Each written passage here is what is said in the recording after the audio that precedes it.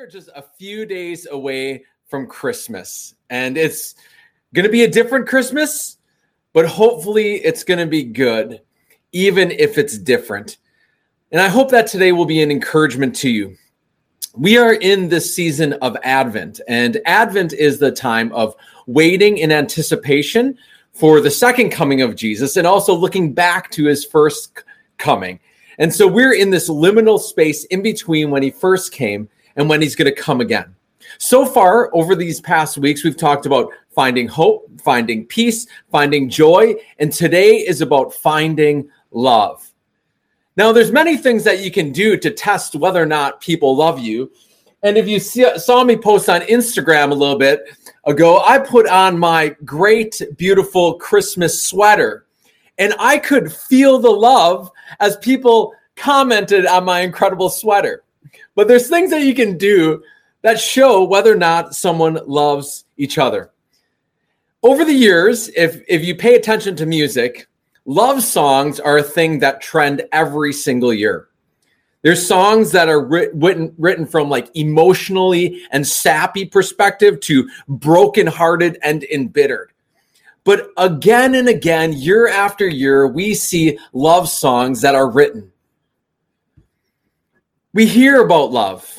We read about love. We sing about love. But when it comes to really, truly knowing and loving one another, that's a whole other story. There's an old country song that maybe some of you are familiar with by a guy named Bob Morrison. And it's called Looking for Love in All the Wrong Places. And he sings these words. Well, I've spent a lifetime looking for you. Singles, bars, and good time lovers were never true. Playing a fool's game, hoping to win, and telling these sweet lies and losing again. I was looking for love in all the wrong places, looking for love in too many faces, searching their eyes and looking for traces of what I'm dreaming of. When we're young, we're taught and we're raised on movies and songs that romanticize and fantasize love. Little girls are taught to discover their knight in shining armor, and guys are taught to be the ones that are going to rescue them and win the girl. Both men and women sing about love, and if we're honest, a lot of the songs are really about lust and not even love. And the challenge with this is we have all these messages that are given to us that romanticize and give love this shallow view. It becomes a love that's condensed down into a movie or a 3 to 5 minute song.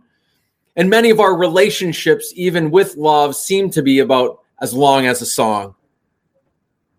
When we begin to look deeper into this area of love, there's much to learn.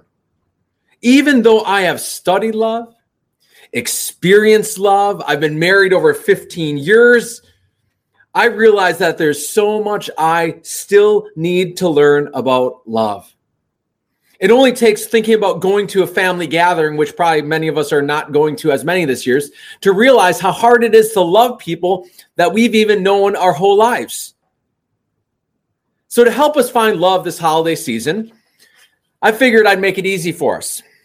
I went and looked up everybody who was single, and I signed you up for dating websites. No, I'm just kidding. I didn't do that. But what I did do was I signed us all up for counseling because probably all of us need to know. I didn't do that either. No, I simply went and asked myself this question. How have I found love in my life? How have I discovered love in my own life? And as I asked myself this question, and as I wrestled with this question myself, the first thing I recognized was to find love, we must define love. To find love, we must define love. Each one of us has a definition of love. We have a definition of what a love looks like from a parent, from a sibling, from a friend, from a boyfriend or girlfriend, from a husband or a wife, and even from God, we have this certain view of what love is like. We have a definition, whether or not we've articulated it or not. But to find love, we must define love, and we need to have a comprehensive definition of love. It has to go beyond feelings and romance and Hallmark movies. a love that reaches into the daily grind and struggle. We need a definition that surpasses sentiment and becomes cement in our lives, a foundation that we can build on. When you flip across the pages of the Bible, you come across over 400 references to love. There are 5 primary words used for love across the Old and New Testament. And the usages of these words cover a vast variety of things, from love of food to family to love of God and neighbors to even loving your enemies. The Lexham Theological Wordbook defines love in this way. Love is a faithful and benevolent self-giving to a person. In the Bible, love is the central attribute of God, the primary fruit of the followers of God, and the defining characteristic of the kingdom of God announced in Jesus. In other words, love commits, love sacrifices, and is core to Jesus and his followers. Love doesn't just show up when it feels good. It isn't just there when it's convenient. It is committed to the long haul. Love doesn't ask what it is unwilling to give. And clearly, as you see it in Scripture, love is a verb, not a noun. It is something that we practice in relationship to God and one another and the world around us. We read in 1 John 4:10 from the Apostle John, who is called the disciple Jesus loves. And he writes, "This is real love. Not that we loved God, but that he loved us and sent his son as a sacrifice to take away our sins." The Apostle John, who was writing these words, was showing that God was demonstrating his commitment, his sacrifice, his core being when he sent Jesus to us. God did not send his son out of anger, out of frustration, out of retribution, sympathy, or some lower motive. Jesus was sent because God was demonstrating his commitment, his willingness to sacrifice, and that love was core to his very being. So I ask you, how do you define love? How do you define love in your own life? What is it in your life or those around you that you can point to and say, that's love? I see love there, or I see love there. That type of love that is committed, sacrificial, and core to relationship. For me, I've found this in my parents and in my wife. I grew up never questioning the love of my parents for me. And since I've gotten married, I've never questioned the love that my wife has for me. Have there been days that my parents or my wife really don't like me and we don't like each other? Yes. But there is a core commitment and sacrifice that goes beyond liking one another. So to find love, we must define love. We must know what it is. But then second, to find love, we have to discover love. And the way we discover love is in relationship with other people and God. Now, this seems obvious: to find love, discover love. But oftentimes we are like the song, we're looking for love in all the wrong places. Or maybe we've had things in our life that we've missed love or hadn't had love in certain areas. As mentioned, a few places that we discover love are in family, in relationship to others. And many of the things that we discover about love have nothing to do with romance. If we boil love down to romance, we miss the vast variety and beauty of love. In life, like I said, one of the first places that we should discover love is in our family. And for those who have loving families like I did, we can take it for granted that your parents love you and supported you along the way. But for others, hearing your stories, I know love was a far distant reality from what you experienced. And it's important to recognize, even if you didn't experience love the way you should in your family of origin, it doesn't mean that you can't experience love in different ways. And one way is through friends, through the family of God. I know that I talked about or Evan talked about encouraging the staff and supporting the staff today, but I want to speak to you, Neighborhood Church, today. And I want to tell you that you are demonstrating love in so many ways. You are demonstrating committed, sacrificial, core love. And I hear about it again and again. I hear about it when you bring meals to people, when children are taken care of, when prayers are prayed, when people are being reached. And again, this is a natural outflow of who you are, church. And it's incredible. And I want to encourage you, just keep doing that. You are showing love to one another. Love is discovered when we act out on it. And this is one of the most attractive things that a church can have, is to be a loving community of one another. I wonder why it's so easy for us to say we love a cheeseburger or love a cup of tea or love that movie or that car or that color. But why do we find it so hard to tell our friends, to tell people who are close to us who aren't even our family, that we love them? I believe that maybe something in the new year that we could do is more openly express that non-romantic love to those who we know love us and we love them. Don't miss those friends. Don't miss those people who sacrifice for you and are demonstrating love to you.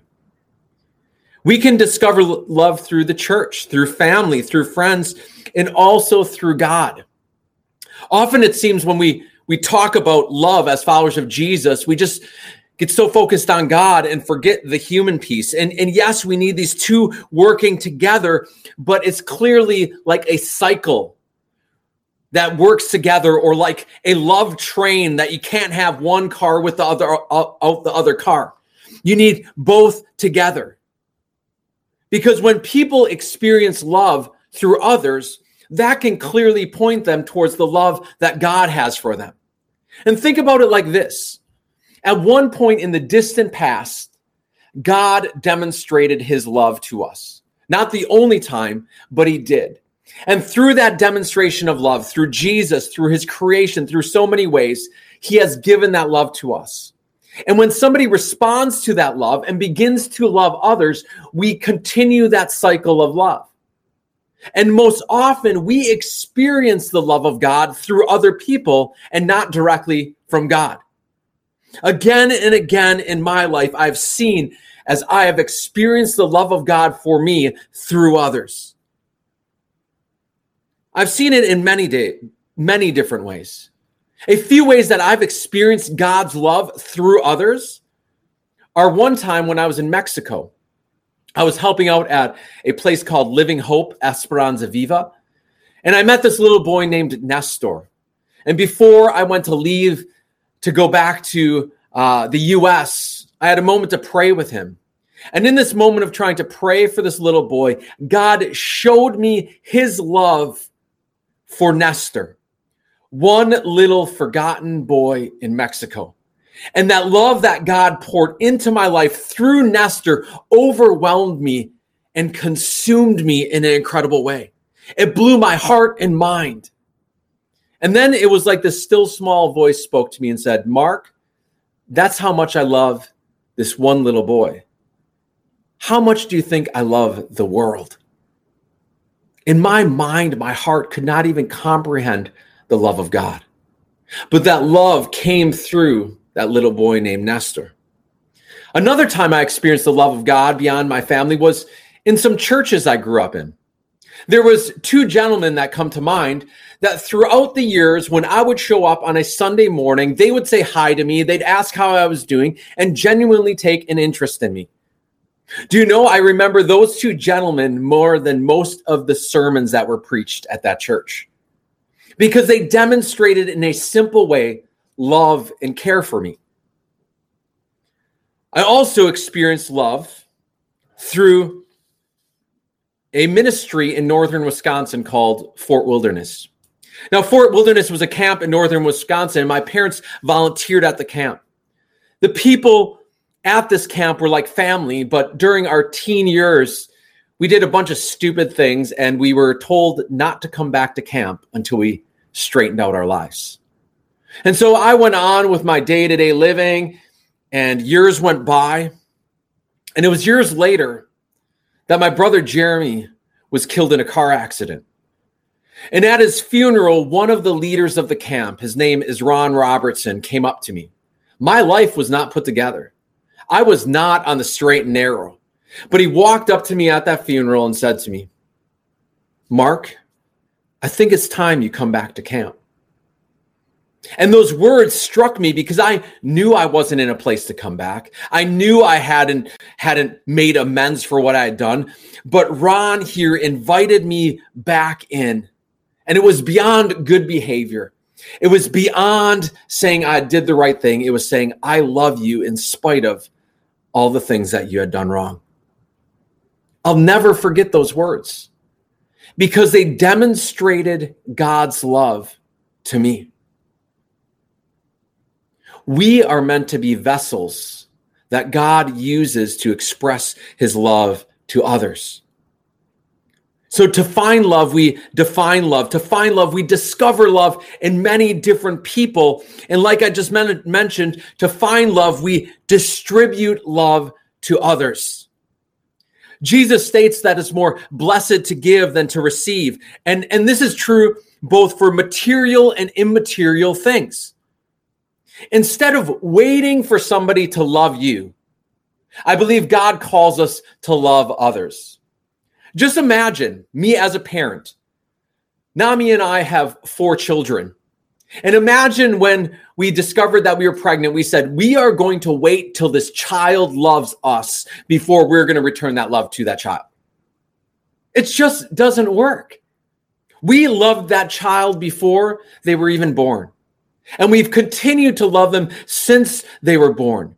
We loved them first, not because they did anything so amazing to us, but it's an overflow of who they are. We made a choice to love them, not because somebody did it first. Same with God. He loves us first, but when he loves us, he then asks us to love the other. We read in 1 John 4, 11 and 12, these words, "Dear friends, since God loved us that much, we surely ought to love each other. No one has ever seen God, but if we love each other, God lives in us and his love is brought to full expression in us." Love, committed, sacrificial, core to followers of Jesus, and core to our relationship with others. There's this little word in those verses, and it is the word ought. Ought. And the word ought has this connotation of responsibility, duty, that we're bound to do something. And the Apostle John is saying here, surely we ought to love one another in light of what Jesus has done for us. Surely we ought to do that, not because we feel this pressure or this cold, hard responsibility, but an overflow of the love that has been poured into our lives. Love, committed, sacrificial, core to followers of Jesus. My prayer is that instead of looking for love in all these wrong places, that we would define love from God's perspective, that we would discover love in many different beautiful facets, and then that we would distribute love to those around you. May God pour his love in and through our lives during this Advent and Christmas season. Let's pray together. Father God, I'm so grateful that I've had the privilege of experiencing your love in many different facets.